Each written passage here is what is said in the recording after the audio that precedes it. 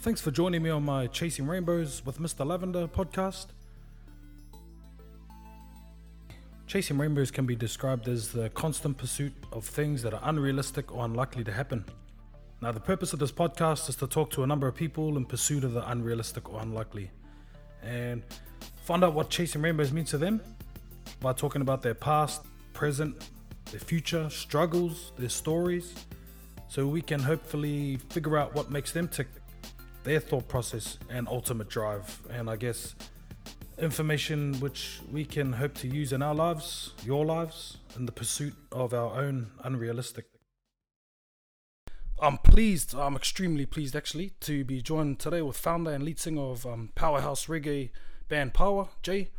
Bro, thanks for coming along and dedicating your time, bro. I know time's precious these days, so I really appreciate you coming on board, bro, and being part of the Chasing Rainbows with Mr. Lavender. No problem, bro. Thank you for having me. Yeah, all good. So, as I mentioned earlier, I had a little chat to Jay earlier, and what the whole premise of this Chasing Rainbows is to chat to successful people in different fields, and just to try and figure out your thought process, bro, by chatting about your past, your present, and your goals and stuff, just to figure out the similarities between all these stories.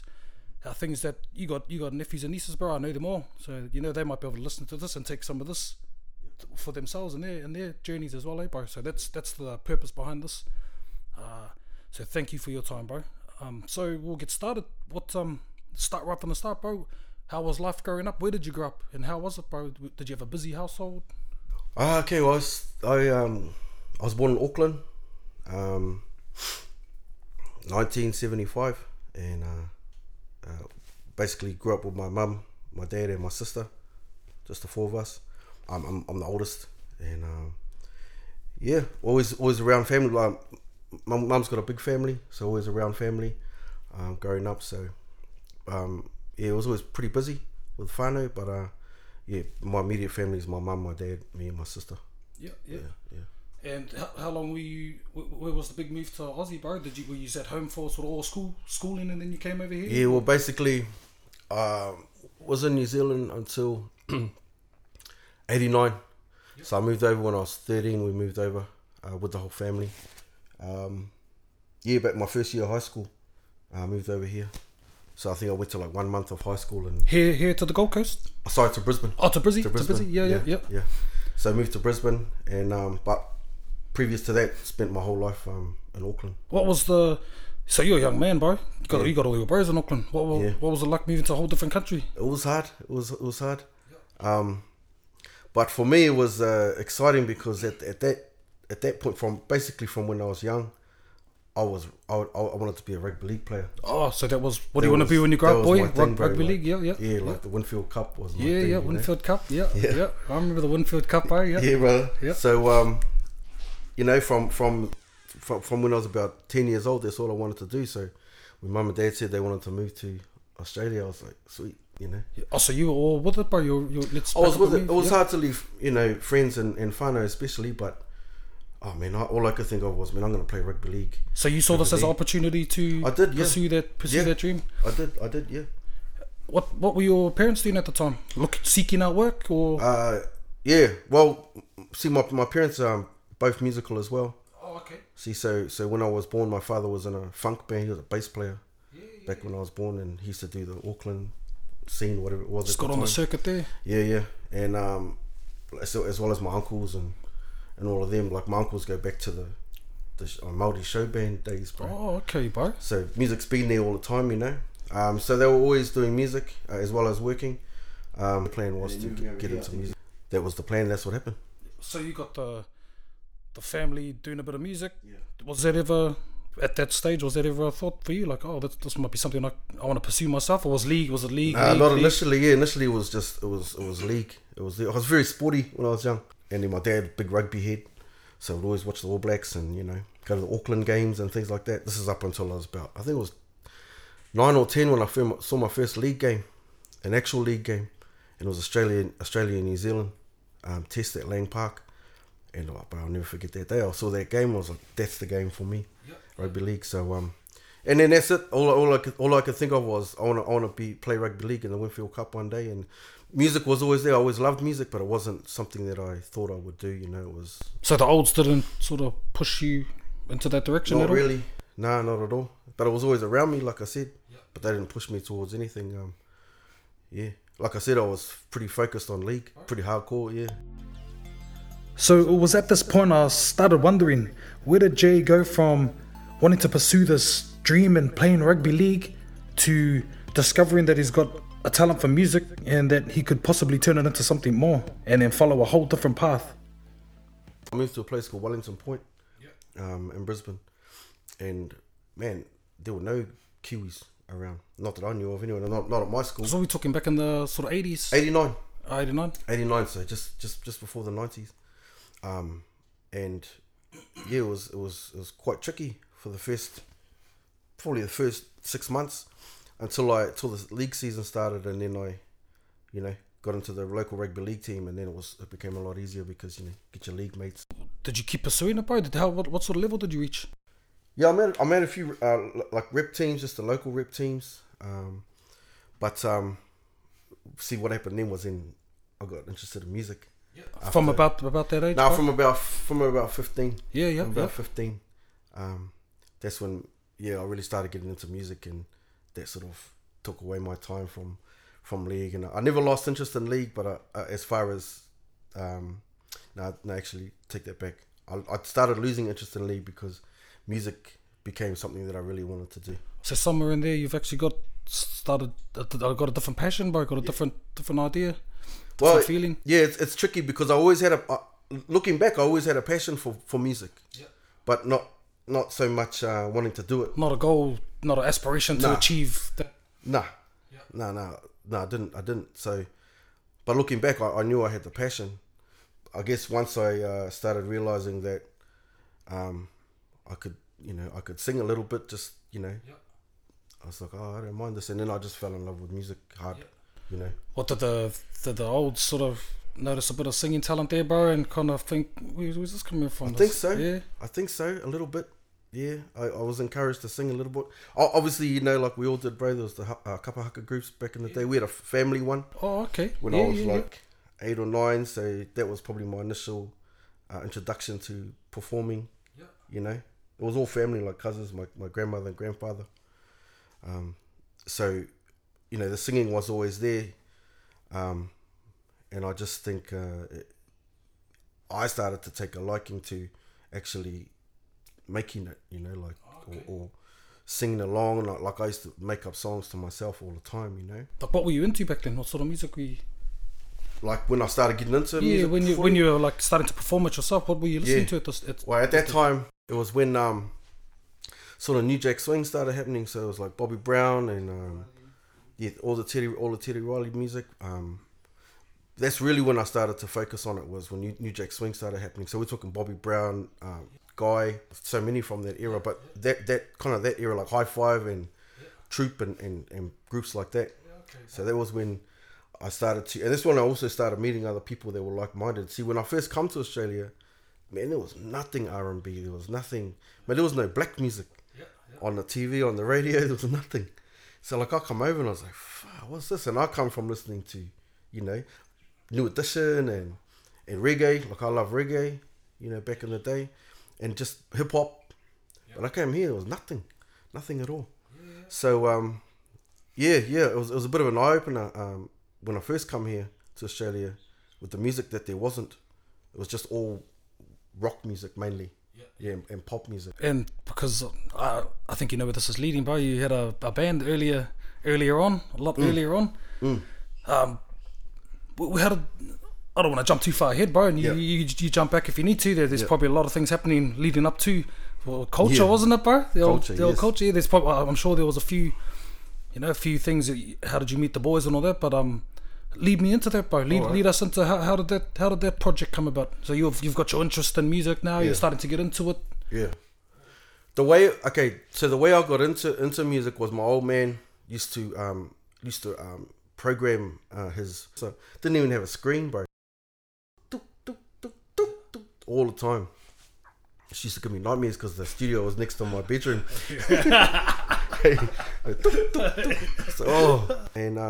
Yeah. So the first time I ever sang like in front of people was at the Kapalaba pub. I can't remember the exact name of it because that was the area we lived in.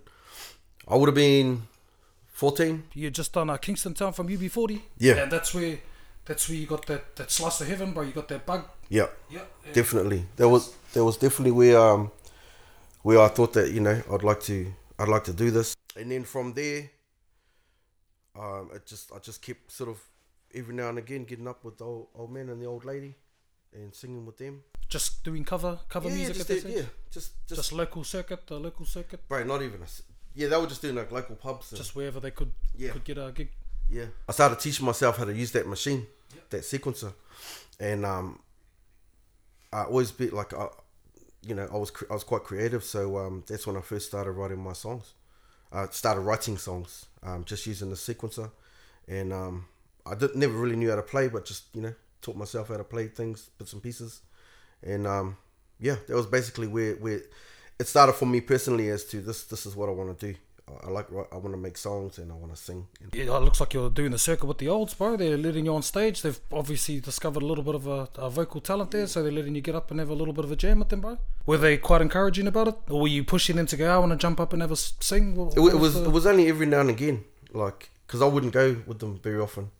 If they were playing like local, because I'd mainly just hang out with my mates, but if they're playing local, you know, might go down, or if they did like a special thing like a Waitangi Day, or you know, something, because they used to play a lot of the Māori get-togethers and that. I'd go and have a sing. So for anyone out there listening that don't know who Culture was, they were a pretty big thing back in the day. They were massive. They were a huge band, R&B band, back in the days of the Boys to Men, you know, when boy band was the big thing. Well, they were massive on this side of the world, in this hemisphere, and then they ventured out to do some massive things worldwide. So I want to, you know, pick his brain a little bit about that little part of his life. So how that came about was, I believe, just like I said, through starting to teach myself how to use the thing and just make up songs on my own. And I'm talking primitive, bro, like primitive as. I think one of the first ones I ever did was, you remember Soul to Soul, Keep On Moving? Yeah. Well, I had it on tape, and I had the double tapes. To record the one side and play the other side. Yeah. So, and my old man had a mixer and a 4-track mixer thing. Well, I can't remember how many tracks, but I'd do one tape, you know, record an instrumental and then record my vocal on the. I mean, it was an ugly system, but somehow I figured it out, and so I recorded this love song over the instrumental of that Soul to Soul song. That's right. Yeah, that was one of my first days. It was this ancient way of doing things. Yeah, bro. Tape. Yeah, tape. It was tape to tape, back and forth. Yeah. You know. But because my old man had the gear, like had the microphone and everything, I was able to do it. And I think it was just through friends at school. And like I said, I started more music started coming out. Like Bobby Brown started becoming popular. And Hammer and Vanilla Ice, so there was a bit more rap and R&B that was coming out on the charts, you know, on TV. Yeah. Because we used to, I don't know how long, you probably haven't been here long enough, bro, but there used to be a TV show called Rage. Yeah, I remember Rage. Remember Rage? Yeah, Rage. Might even still be on. I think Rage is still, Rage is still floating around, yeah. I think Rage is still raging, yeah, bro. Raging, yeah, still raging. And so that was on every weekend. And so, you know, I would just sit there and just record whenever cool stuff come on, you know. So that was my big influence, was just watching Rage and recording all the videos, and and then like and Belle Biv DeVoe, all these sort of bands. It was quite a prominent groups, heaps of groups started coming through at that time, eh, bro? Yeah. And like you said, getting onto the mainstream TV, mainstream radio. But see, here was different to New Zealand, because New Zealand mainstream was different to here. Okay. So like you might have stuff on your charts over there. Over here, we didn't have it. Don't even know. Yeah. No, we didn't have it. They're still ripping out the old Cold Chisels #1. Yes. And, Midnight Oils and all that. I remember Johnny Diesel was the biggest thing. Which I love Diesel, but at the time I was like, what's this rock stuff? You know, I'm into it. So when it started coming, like when this black music started coming, it was like a massive for me, you know. And so your big influence, Belle Biv DeVoe and Ralph Tresvant, and I remember first hearing Sensitivity on B105. I nearly flipped out. I was like, whoa, can't believe this is on radio. So, yeah, and then I started a group with just some boys at school, a couple of mates at school. Up in Brizzy? Up in Brizzy? Yeah. Yeah, so it would have been in year 10. Year 10. And just started, I just started leading them and making up routines and singing. Obviously inspired by that same type of music, eh? Inspired by solely inspired. Yes, at that time, like totally. But I mean, later on, I think my influences before that came out. You know what I mean? Like growing up, my influences came out in my own music. But at that time, it was just like copying what was happening overseas. You know. So you managed to get a hold of or meet up with a few like-minded sort of musicians or guys that are like the same sort of music. A couple of guys at school who became very good friends of mine, and we liked the same sort of music, and there wasn't many of us at the time that liked that sort of music. And I think I being as into it as I was, and having Dad's gear, you know, we used to go around and practice in the garage and do moves, and then we ended up doing a show at where did we do a show? I think it was for a Waitangi thing with my parents, and they just played a backing track and we played, like we danced and sang. I can't remember what we did, can't remember what song it was, but from there, and the other two guys, one was Greek and one was Maltese, then me. So it was a real mixture, you know. Like I said, there wasn't many Māoris around. You take what you can get, eh, bro? Yeah.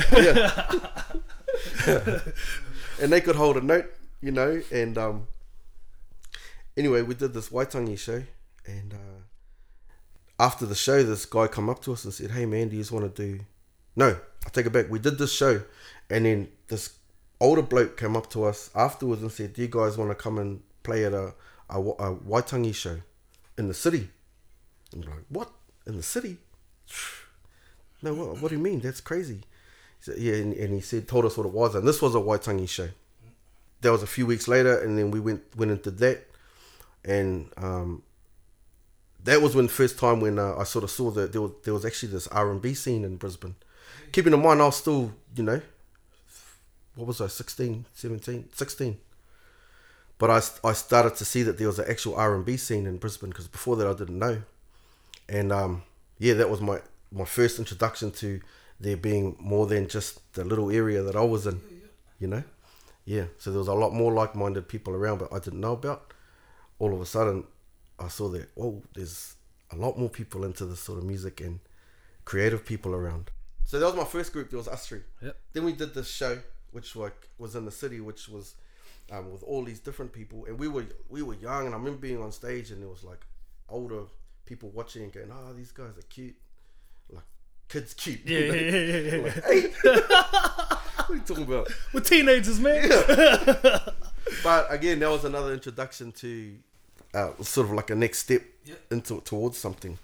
Yeah, and then we did that show, and that was an eye opener. And then from there is when I started meeting other people within that scene. I started going to clubs. I was underage, but just started meeting people, and then met another bunch, another three guys, two brothers and two Māori brothers and a Fijian Indian boy, and myself, and we formed a group called Back to Basics. And so that's when it really started happening. Yeah, that group was when it started happening. Yeah. So you Back to Basics, you performed for a little bit? Did it get to the point where it wasn't going anywhere and you wanted to move on, or? So we were a group for a while, and there was a few other groups going around. See, a lot of people don't know about this R&B scene that was in Brisbane at the time. Yeah. They don't know about it, but it was quite, it was big for us. All the baddies all knew each other, all the groups knew the other groups. Yeah, started to. We were still the youngest of the bunch, but there were a few pockets of groups going around, and there was this little R&B nightclub scene, which most of us were underage, or we were all going, you know, and even the under 18s clubs, there was under 18s nights that they used to have. Everyone used to go to all the different under 18s clubs and dance, do their dance moves, you know, and so everyone sort of got to know each other, and through that, through doing the odd show here and there, I met up with another group who were like the big group at the time, who were, you know, like probably the best known amongst all the groups, and two of them. Basically, there was a merger of two groups. But they didn't want those two bros, but Yeah. they wanted sort of like you and the other bro type of thing. Yeah, it was kind of like that. Yeah, I remember being at it. We did it. My group Back to Basics entered in a dance competition. I remember it was at a place called Transformers in Brisbane, and heaps of the scene was there. Now, I didn't know many people in the scene because I was still quite young. I shouldn't even have been there.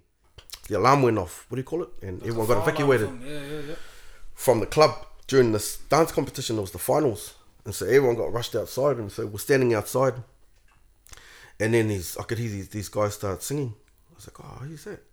And so we moved over, and there was a big crowd around, and there was this other group, and they were just singing a cappella in their suits outside. They were just there to see the show. They weren't in the show. And we're like, "Oh, wow." And I recognized one of them because he had been there was a radio show here in Brisbane called Blackbeat, which was on 4ZZZ. 4ZZZ is like the main community radio station in Brisbane. And so every Sunday night there was a show called Blackbeat. Yeah, that's another way that I started to realize there was a scene because of this radio show. Anyway, this one particular guy that was in that group, he had been on that radio station a few times with his own songs. And I was like, wow, man, is this guy in Brisbane? I couldn't believe it. Couldn't believe he was in Brisbane and he was playing his own music. I was like, wow. So he was singing outside this club that night. So you've come at Fire Alarm and you spotted this. Yeah. They're all dressed to the T's, bro. And you're like, Yeah. bro, got their little smooth fades on bro. and stuff, bro. Yeah. Back in those days. Yeah. And then someone said, that's so-and-so. And I was like, wow, that's him. And then I was like, wow. And then that happened. We didn't win the competition, but it was me. And then, we eventually just, I can't remember how, bro, but we merged. So two of that group, myself and another guy, we formed another group. So it went from group to group to group, and then we formed another group. And then we did a couple of shows. We're getting closer to the culture. Nah, it's all good, bro. Nah, that's all part of your story, bro. Yeah. And then we did a few shows together, just these, random shows, and just in Brisbane. And one of the boys went to Sydney, and I was still at school at this time too. I was the youngest, always the youngest. He went to Sydney for a holiday, and the story as I know it is, he was singing at a nightclub. A guy was walking past downstairs and heard this song, and went upstairs to find out who the song was, and then saw that it was a guy singing it. And then he went up to him and spoke to his name's Joe. He went up to him and spoke to him, and said, "I'm starting a record label, a studio, and a publishing company. Let's talk." And Joe had a few to drink, So he's like, whatever. Next thing you know, Joe has signed to this guy's label. Oh, yeah. Yeah. Bro, got him through the beers, eh? Yeah. Keep drinking, son. Keep drinking, son. Joe signed to this guy's label, and then we hear from Joe, and Joe said, "Man, I'm signed to this label. I'm signed to a publishing, and I got all this money." And we're like, "Oh shit, what?" Yeah, true. Because he came back to Brisbane, and he's like, "Man, I wanna take you guys as well." Like, I told him we got a group, and because he signed him as just him as a songwriter, and we're like, okay, what do we do? So then one of the boys couldn't come, so it was just me and another guy, Richie. We went down to Sydney about a few weeks later, met him, and his name was Matt O'Connor, and this was his studio called Mo Brown Productions in Ultimo, and that was basically, the first, okay. Hurry up, bro, you bring back memories. Yeah, all good, bro. That's what it's about, bro. So while Joe had been in Sydney, and we knew that one of the other boys couldn't come down, he met another guy at a club, and he was a singer as well. So they started talking, and just talking. This is what is a possibility. So he said, yes, I'm keen to meet the other boys. So they got us on the bus, and we went down, which was like such an eye opener, bro. Like going to Sydney was my second time ever in Sydney. First time was when I was like 12, but like going down by myself or with Richie for the first time, going over that bridge and seeing the city, I was like, whoa, you know, straight out. I'm still at high school. Big smoke, yeah, big smoke. And yeah. So the first day we got there, we went and met the other member who Joe had been talking to. His name's Eric. We went down to Darling Harbour basketball courts. Remember, Eric finished work at 11, so we hung around, and then Eric came after work, and we sat down on the basketball courts, met him, and then we just started singing together, and we wrote a song on the spot, and it was called Forever Girl, and as soon as we sang together, it was like, yeah, let's do something here, and we still hadn't been to the studio yet, but it was like, yeah, this is pretty cool, and that was the beginnings of Culture as Culture. Was that night at Darling Harbour basketball courts. Yeah, bro. Yeah, I remember there was these ladies walking past, and they came and sat and they were watching us, and one of them started crying, and we're like, oh, what's wrong with this lady? And she was like, oh, it's just so beautiful, you know, your harmonies are so beautiful, and we just looked at each other like, okay. Cool, man. Could be onto something. Yeah. Cool, man. Let's do it.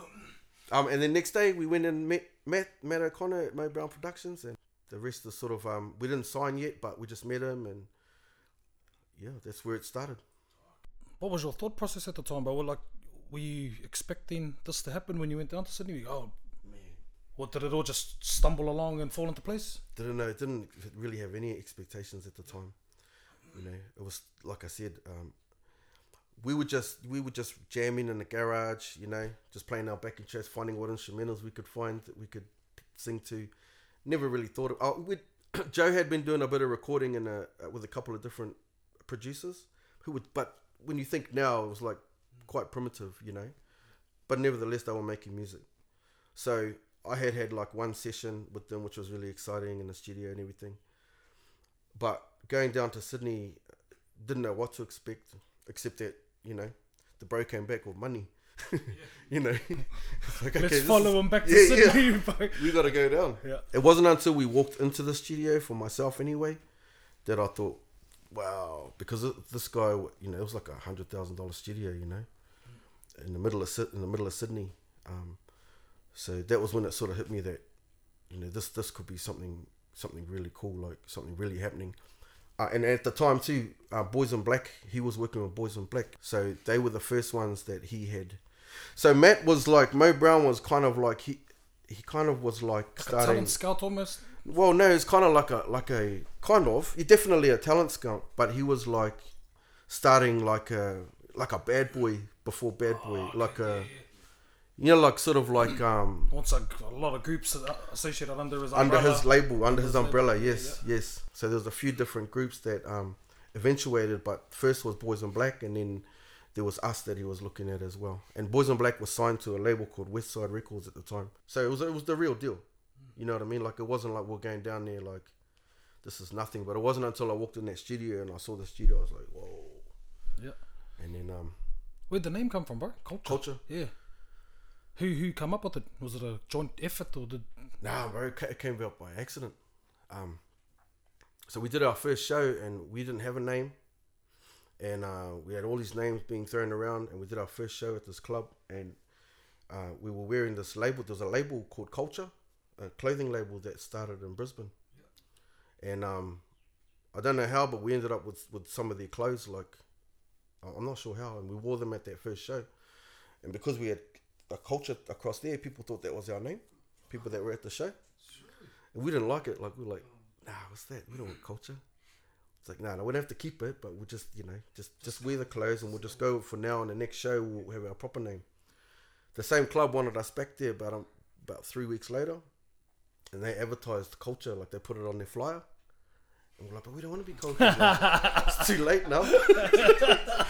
Yeah, already gone. It's in print, bro. Yeah. So it stuck. Yeah, it was totally by chance. When did the whole? Were you signed to what, Universal? Warner. What? Oh, you signed to Warner. Warner. Yeah. How was that whole period of it, bro? Was it? Did you even care what you were signing? Did you have management to look over contracts, or you just like the boys that just sign it and get it done? Well, between the time from the day I told you about when we first walked in the studio to the day that we signed our label, we'd already gone through trauma, bro, with management and all of that sort of thing. Like, we'd already gone through stuff, before we even got to that stage, you know. So yes, we had management. So I signed a production deal. I signed to Mo Brown Productions anyway. What happened was I was still at school and I went to one day of year 12 and I looked around. I was like, man, what am I doing now? I don't want to be here. Because when I went to Sydney was the holidays of my year 11 year. Yeah. You know, Back in towards into year 12. next, yeah. And I went to one day of year 12 and I looked around the class. One class. I was like, I don't want to be here. So I walked out and then told my old man I'm moving to Sydney. Yeah. And then he bought me a bus ticket to Sydney, and me and Richie, because Richie was up here, we moved down to Sydney, and Joe had got a unit in Ultimo. This dump of a place, bro. It was a dump, man. It was one of those terrace houses. And we all moved in there. Yeah, the four of us moved in there. Or three of us. And it was only a 10-minute walk from the studio. And that's what we did. Was just go to studio when it was free, you know, when no one was in there. Because he was working with other acts and that. And that's when we started working on our music. And we'd go home. And on the weekend, well, none of us were working. None of us had money. We were all broke. And but that's what we did. We just went to the studio when we could, did what we could. Went home, went to the studio. That was it for... Did you, at this stage, were you thinking, I need to make this happen, this is what I want to do? Was that your thought process? Or was it more still just like, yeah, this is cool? Yeah, well... Let's see how long it goes for. It was cool because keeping in mind I was still straight out of school. Yeah. So I didn't know any different. Like I haven't even had a job yet. Yeah. So, you know, going without was fine because I didn't know any different, you know. I mean, we got hungry.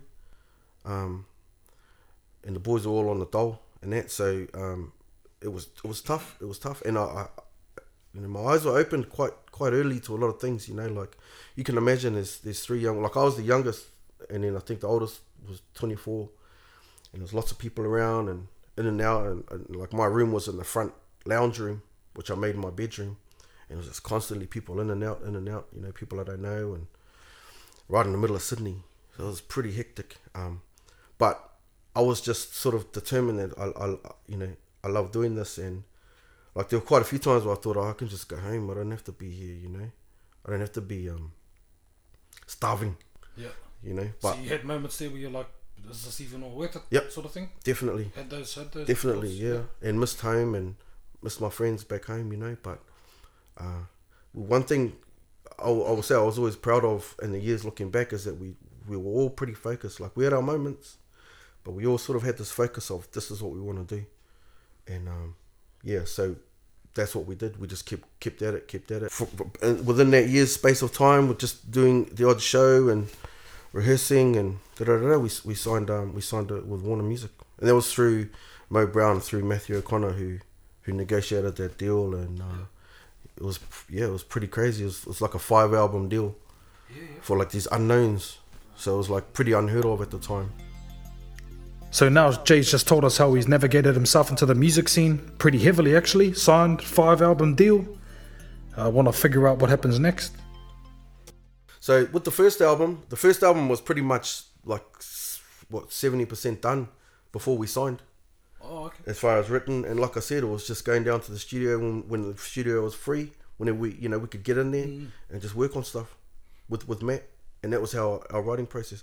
The first album was mainly Joe. Joe did a lot of the production. Joe did a lot of the writing with Matt, and then we'd come in and do some writing as well. That was my my schooling, I guess.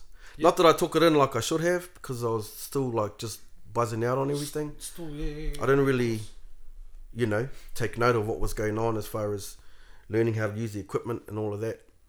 I was just buzzed out to be there, But slowly but surely, I learned things as I went along. So that was really my schooling, and as far as the studio and stuff. And but the writing process was just usually just together and just jamming. Yeah. Just taking each other's ideas, and like, were you able to say that's dumb, bro? Were you tired enough to say that's a silly hook? Let's try another hook. Was it like that, or? Yeah, it was always just going with the first thing that come along, and bro, that's cool. Let's just develop that. Sort of went with whatever worked, and we sort of never really argued about it. Like, we're all pretty cool. Like I said, at that time, Joe was really leading things at the time. So a lot of the songs he I'd say out of the 12 songs, you know, eight or nine of them he had already pre-written and, you know, sussed, and then we might write a verse here or a verse there. So, but as far as working on stuff together, it was really always pretty cool. We never really fought that much when it came to the creative process, which is, I think we were blessed in that way. Like, no one was too arrogant or too much of an ego to not think, oh, well, that's not my idea, but that's cool. Yeah. It works, you know, or if the majority rules. So I can't remember any real issues. Yeah. So you sort of been young and signed, started hitting some pretty big heights, eh? In all honesty, Oh, bro. You started to get Everything changed. Like, yeah. What was it like, bro? You're still young. yeah. You ain't going to school no more. People No. you know, your school age people are still. Yeah. What happened then? What was going on, bro? Everything changed. My whole life changed. Like, bang, like that. So we signed. But the day we signed, we actually had been booked into a tour as well with a group called E17. I don't know if you remember E17. E17, yeah. So there was E17, Peter Andre, and us. I think there might have been someone else. But E17 was the headliner. Peter Andre was like a co-headliner, and we got on the tour. So it had nothing to do with us. That was in the backgrounds. You know, another blessing we had was we had a lot of like things happened for us. They just unfolded. That you know, it was our talent obviously, but as far as doors opening and all of that, a lot of that happened through the blessings of the fact that we met with the right people. You know. So we did it. We were booked on a tour with E17 around Australia, E17 and Peter Andre. So we hadn't even released anything yet, and we're playing in Entertainment Centre. You know, we're playing in. We went to Newcastle. We went to Perth.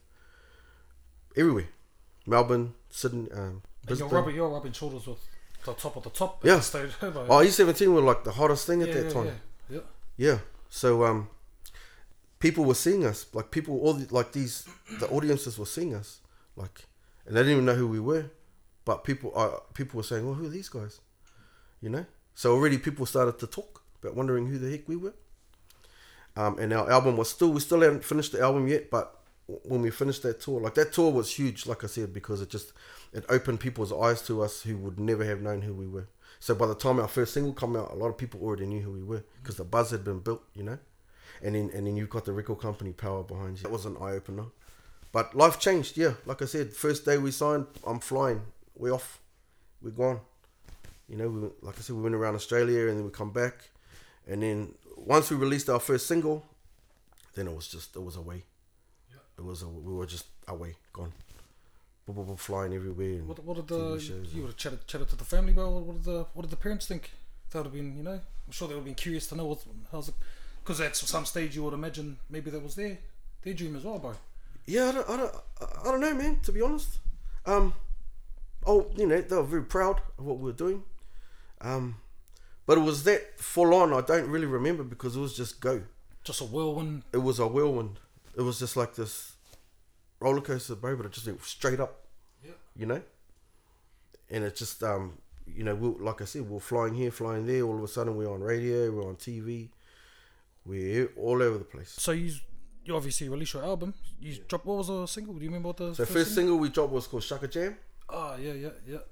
Yeah, and so we had done the video for that in the previous year as well. See, so Warner actually got quite a ready-made act by the time they signed us, and they knew that. So by the time we come, we didn't need any coaching, we didn't need anything. They just signed us, and then we went boom, here you go, because we were ready, you know. So we did our first video about 6 months to a year before that, and actually the guy who directed that was Paulie from Fat Pizza. Oh yeah, Paul Fennec. Yeah. So he was just starting up. He's doing alright from South to man. Oh, he directed you. He did our first video. Yeah. Yeah, bro. He's in it too. He's in it. If you look at it, he's boxing in the background. So yeah, we released our first single, and that's when the promo machine started, and that's when it really started. That's when we really started traveling and just going everywhere. Touring off the back of yourselves now. doing your First, own? well, touring, but mainly promotions. Yep. And seeing Oh, that, okay. that's record company. Getting into radio money. stations and interviews. Radio, and they fly you around. That you do your in-store appearances. So you go to different, like we might go to 3 shopping centers a day, in a particular city, and you do a little show, and then you do a signing, and it's just a machine, bro. Boom, boom, boom, boom, boom, boom. It's different now. I don't know if they still do it like that now, because it's not about selling records anymore, So yeah, it was full on. Yep. Yeah, it was full on. And how long did that last, bro? How long did that little period of full onness last before you sort of saw it kind of? Yeah. Because there's somewhere it's gonna hit down. Yes, definitely. So all of 94, 95, and then we sort of had a break, and then we started working on the second album, and then the second album didn't come until 97, I believe. So by the second album, we'd sort of already, we'd already sort of, it was like, it had been so full on, like, by the second album, we just needed a break. So we took a long ass break. And we really didn't do much. And Warners were okay with that? They were like, yeah. I mean, as long as we had something coming. I remember that we had a sort of deadline for an initial release date, which we weren't ready for. But it's all kind of a blur, because it's amazing. From the first period to the second period was so different, because by the second time we already knew what it was all about. We'd already gone through the whole, that roller coaster just going vroom. So by the second time we were, like I said, we were tired, and it wasn't quite the same already. That's how full on it was, like already. And we probably took too long to do the second album. Okay. Yeah, but it was an amazing time. Like we toured with some amazing acts, and the timing was right for us too, because when the big acts came, so who was first? Salt and Pepper were peaking at the time with Let's Talk About Sex, and they came, they toured, we toured with them, like entertainment centers, and then Boyz II Men came a few months later, we toured with them. A few months later, Janet Jackson came, so we toured with Janet Jackson, supported her around Australia as well. So we had done these major tours, and there was no one else on them but us. So everyone knew who we were at that time. Was it stunting your own development as like not being able to be in the studio and writing, bro? Or did you not look at it like that? Obviously you're on tour, but you're not getting time to sit in the studio and be creative, bro? Nah. But I didn't care. Yeah, I was having fun, man. I don't recall ever really thinking about it at the time. Yeah. It was just too full on. Go. Just going with it. After all those massive tours, I suppose it's going to come back to you fellas, but like, we need you to make some music now. Is that what it sort of come down to? Yeah. Like, you've done this, now let's get you in there. Yeah. Is that what the next sort of step was? Yep. Well, it's got to keep rolling, Yeah. But you can imagine after all these highs and like in that time too, we went to Asia. We toured Asia. We went a few times, but the first time we went for like 8 weeks, we went to 9 countries. Boom, boom, boom, boom, boom, boom, boom, boom, boom, And so when we come back from that, and then when everything's sort of like, okay, we've got to take time and chill now, and then work on a second album. Then we, like I said, we took time, probably too long, just enjoying not doing anything for a while. Yeah. And then by the time we got back into the studio, the vibe was different. Between yourselves, you mean? Ourselves, yeah. Because when you're in the pockets of someone for so long, after a while, you can get on each other's nerves. Yep. But the time apart was good. But I also think that with that time apart,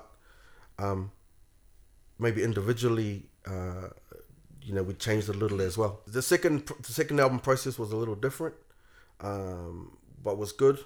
It was definitely good for me because I got a lot more involved in the production side of things and the writing side of things, and but it was still fun, just different because, like I said, we've been there and we sort of knew how the process worked now. Yeah. Yeah. What did you take from that time, bro? What did you learn anything? From the initial... Yeah, just from that whole experience from moving that first time you went crossing that Sydney Harbour Bridge, bro, to touring with Janet Jackson. Did you really get a chance to learn anything? I know looking back you probably go, that's right, but then, you're learning as you go, but you don't realise that you're learning things, Yeah. There's a lot of eye-openers, as you can imagine. Not everything was like fun. Most of it was, but you see some pretty ugly things in the industry as well. That probably someone at that age probably wouldn't see. But you know, all in all, like you're right when it's not till you think back that you think, oh well, you know, I took a lot out of that experience. But it was so full on at the time. Like it's really hard to explain how full on it was unless you see it.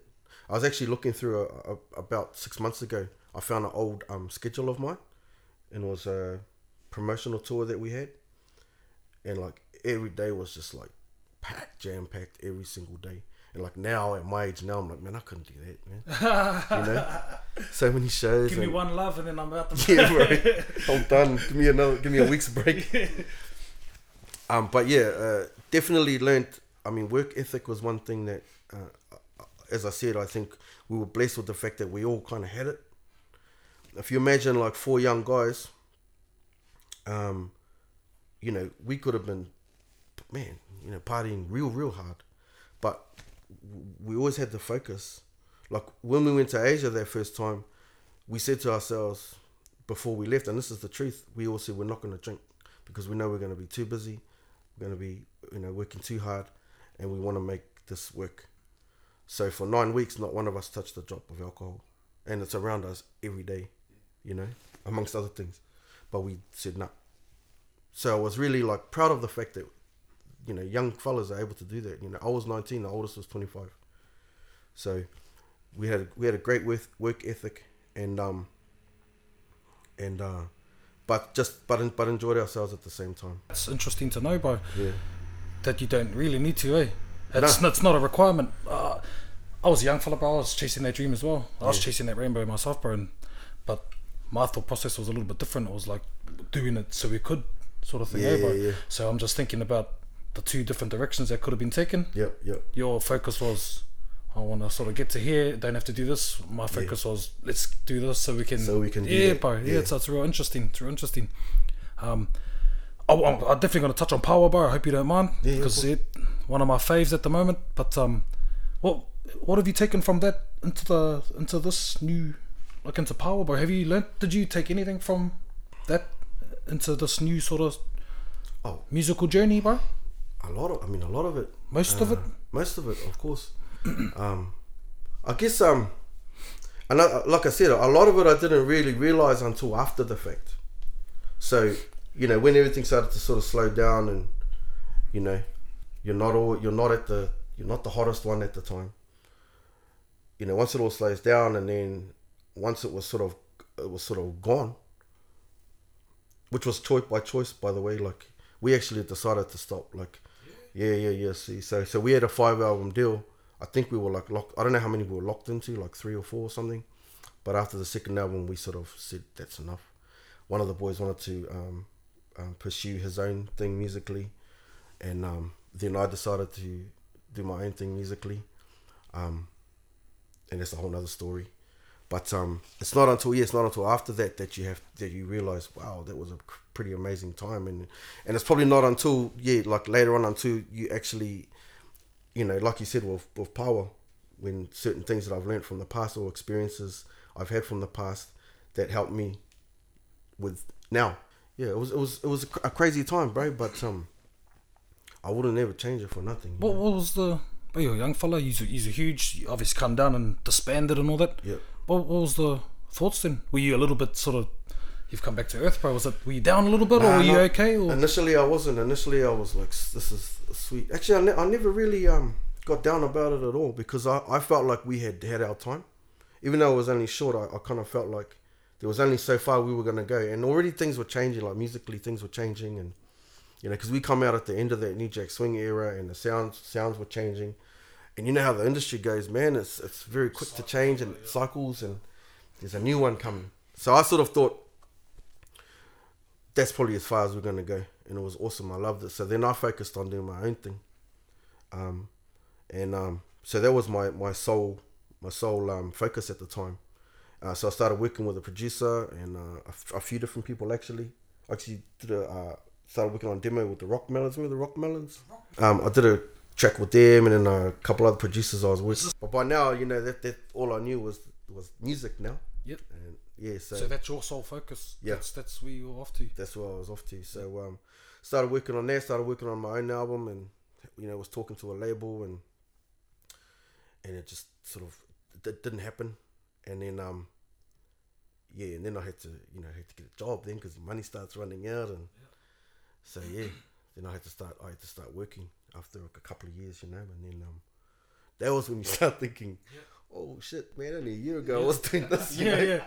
I'm touring Asia last year, right? And now I gotta get up at 6 to go to work. So and then that's what I did, bro. Went to work. Yeah. I didn't stop music.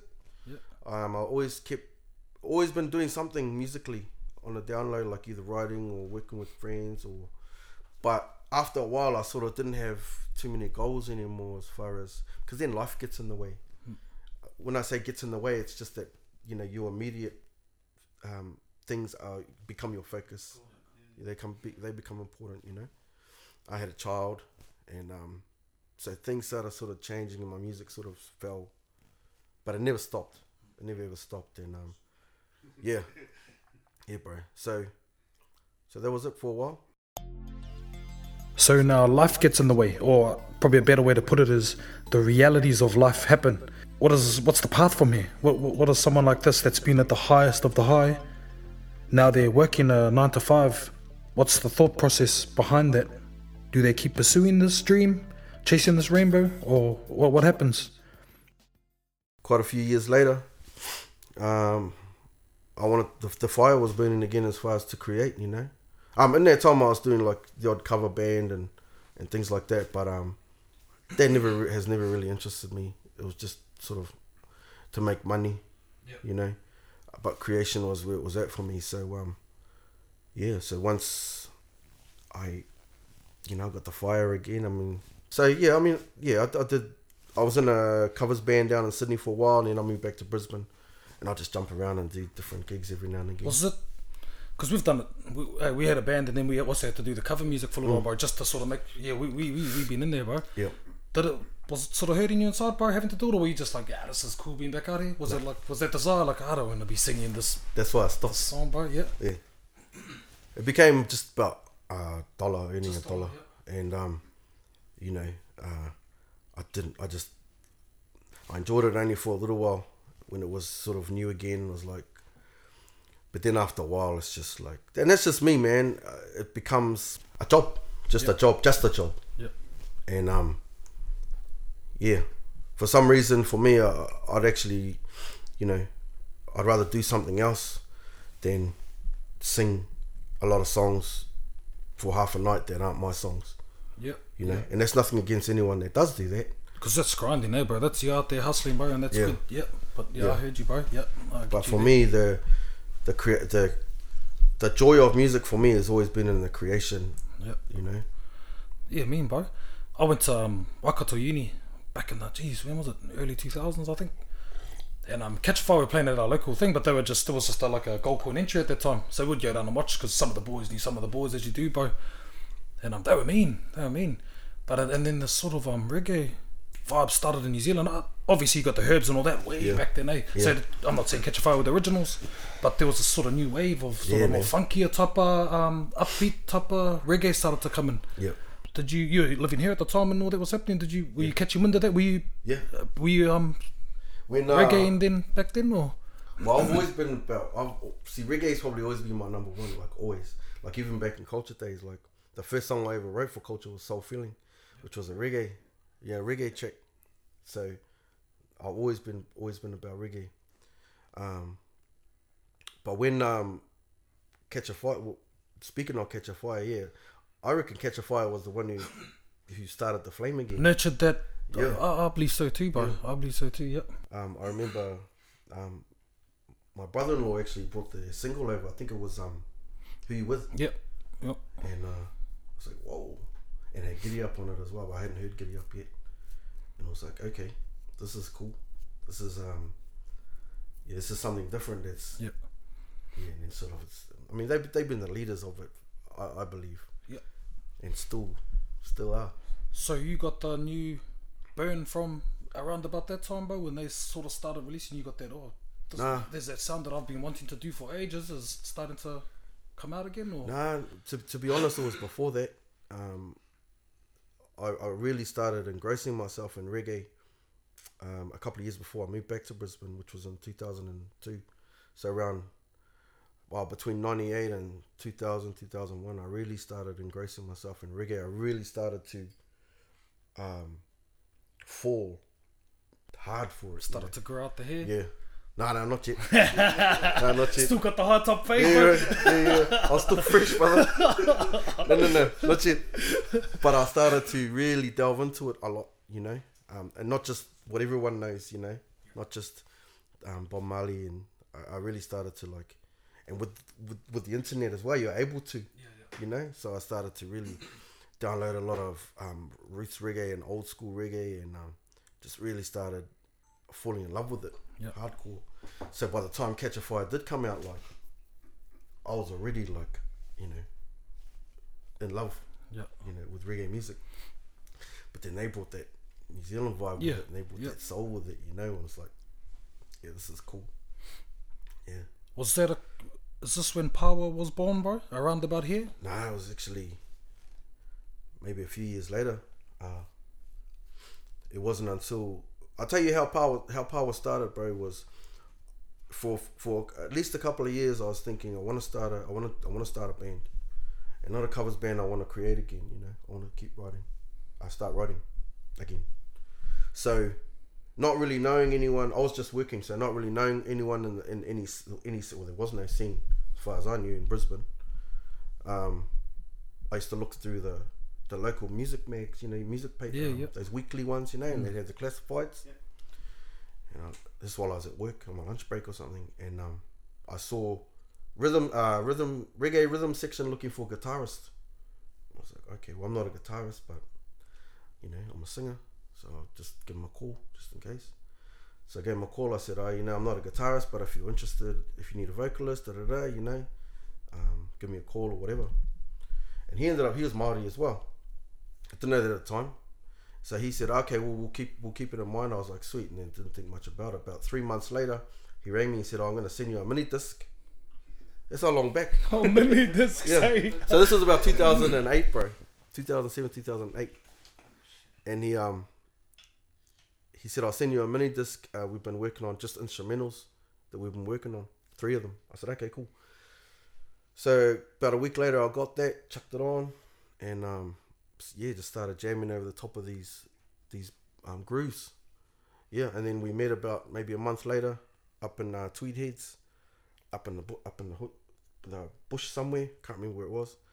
And that was the first day Power jammed. It was me, bass player, guitarist, and there was a percussionist there at the time. That was the where it started. But the band hadn't been named at this stage. It wasn't a band yet. It was just a bunch of guys. 2 guys getting together having a jam. Yeah.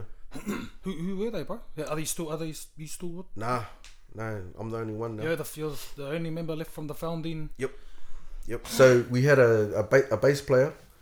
So he was from Gisborne, and Australian drummer and an Australian guy on the guitar. But they were cool, man. Like just real cool vibe, you know, real chilled.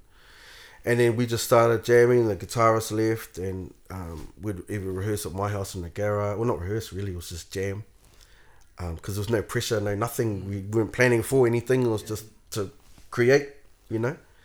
And it just sort of slowly evolved, you know. Like another person became involved, and I met someone along the way, and he was a guitarist, and he came in for a jam, and we had a few of those different people come in, and and it sort of unfolded from that, and it was just started writing and creating. So you were writing the music yourself, or use as a sort of collection? It was a collective. Yeah.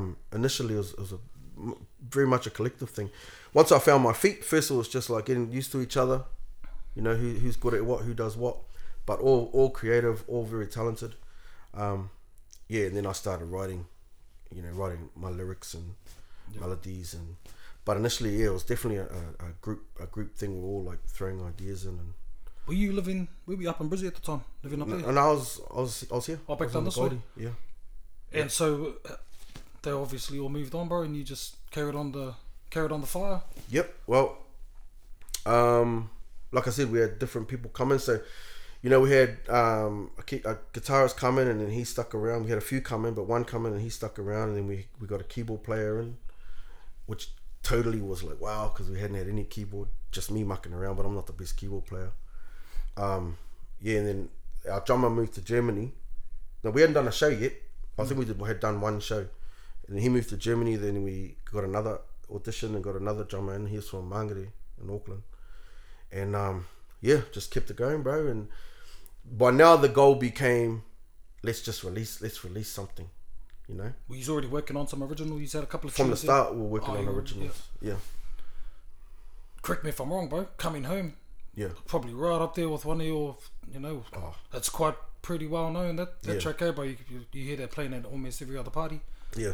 Was that your first release, bro, or did you have something a lot before that?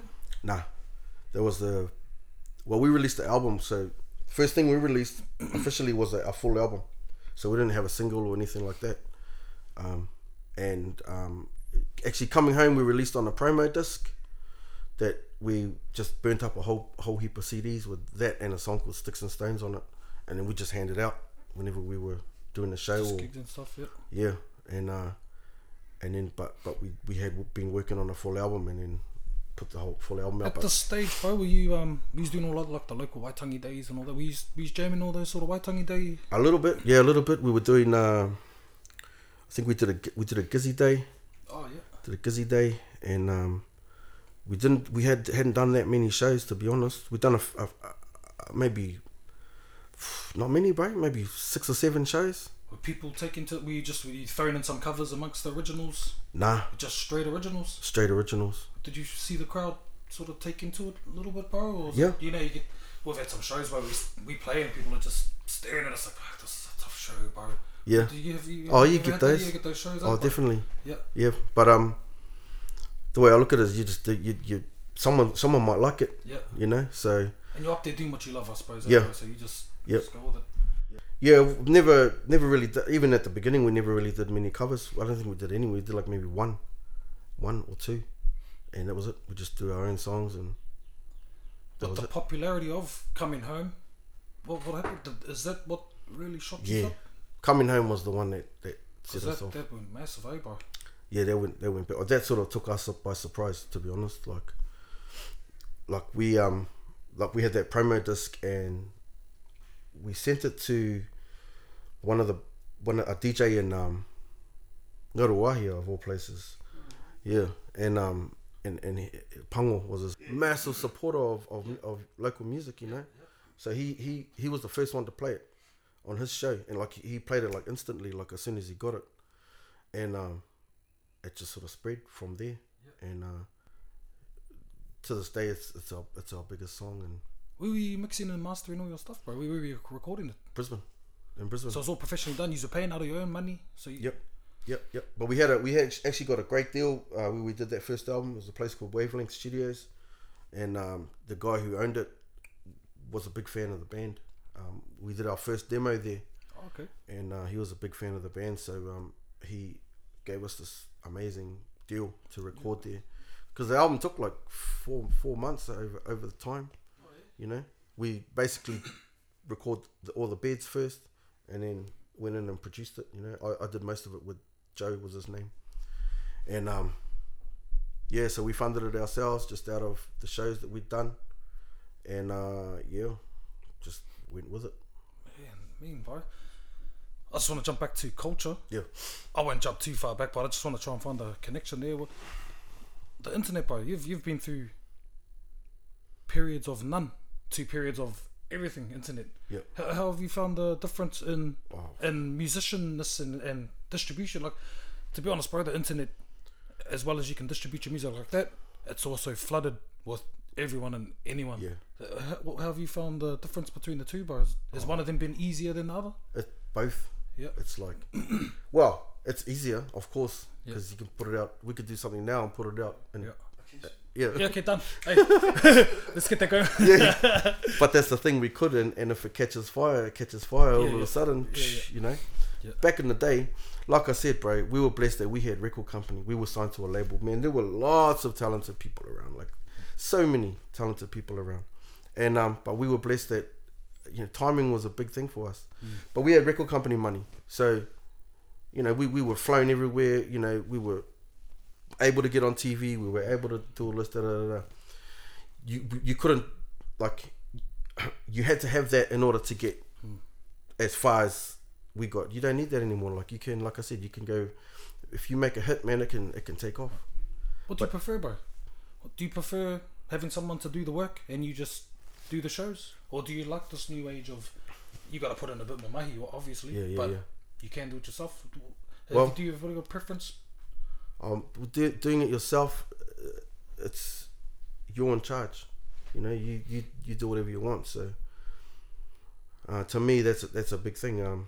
I wouldn't want to be told what I can release and what I can't release, but again, there's the benefits of having the push behind you. So you're going to get to a lot more ears and a lot more people. But I just think that being independent, you make the calls. You it's up to you what you release.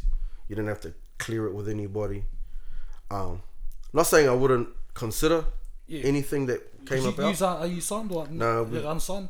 We've been independent from day one. And you prefer to keep it that way? I suppose if the right deal. Yeah, it would depend. I would consider anything. Yeah. But it goes to me. It's like it's 50-50. On the one hand, you're able to do whatever you want whenever you want, and you can be heard. But on the other hand, like you said, there's like so much of it's flooded that sometimes you've really got to search through it to get to the quality stuff. But I'm saying that, exactly, the record company didn't, just because you're signed didn't necessarily mean you're better than someone else. Yeah. It's just that, they obviously think you're better or they can make money from you. Yeah. There might have been someone else that was better than you, but they're not going to get heard because they don't have their record company push behind them. So that's why it was a blessing for us, because, I know, even back then there was thousands of people that would have loved to be doing what we were doing, like all our bros, But we were in that position, so I never ever take, looking back was like, I'm glad we never took that for granted. Like, we worked hard. But one thing I will say is that, the fact of the matter is that it didn't just happen. Like, it didn't just all just like, it wasn't all put in front of us and go, here you go. It wasn't handed to us. We had to work for it.